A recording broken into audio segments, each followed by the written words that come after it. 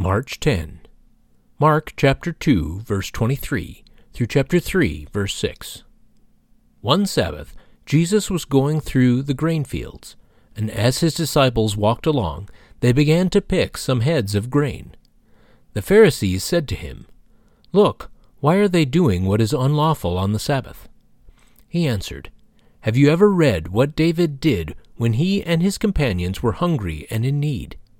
In the days of Abiathar, the high priest, he entered the house of God and ate the consecrated bread, which is lawful only for the priests to eat. And he also gave some to his companions. Then he said to them, 'The Sabbath was made for man, not man for the Sabbath. So the Son of Man is Lord even of the Sabbath.'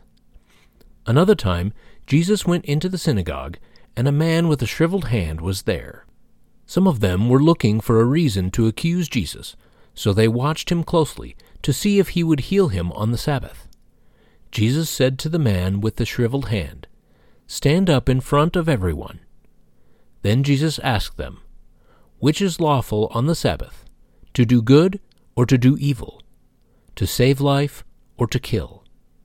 But they remained silent. He looked around at them in anger and, deeply distressed at their stubborn hearts, said to the man, 'Stretch out your hand.' He stretched it out, and his hand was completely restored. Then the Pharisees went out and began to plot with the Herodians how they might kill Jesus. How have you seen religious rules or institutions hurt people?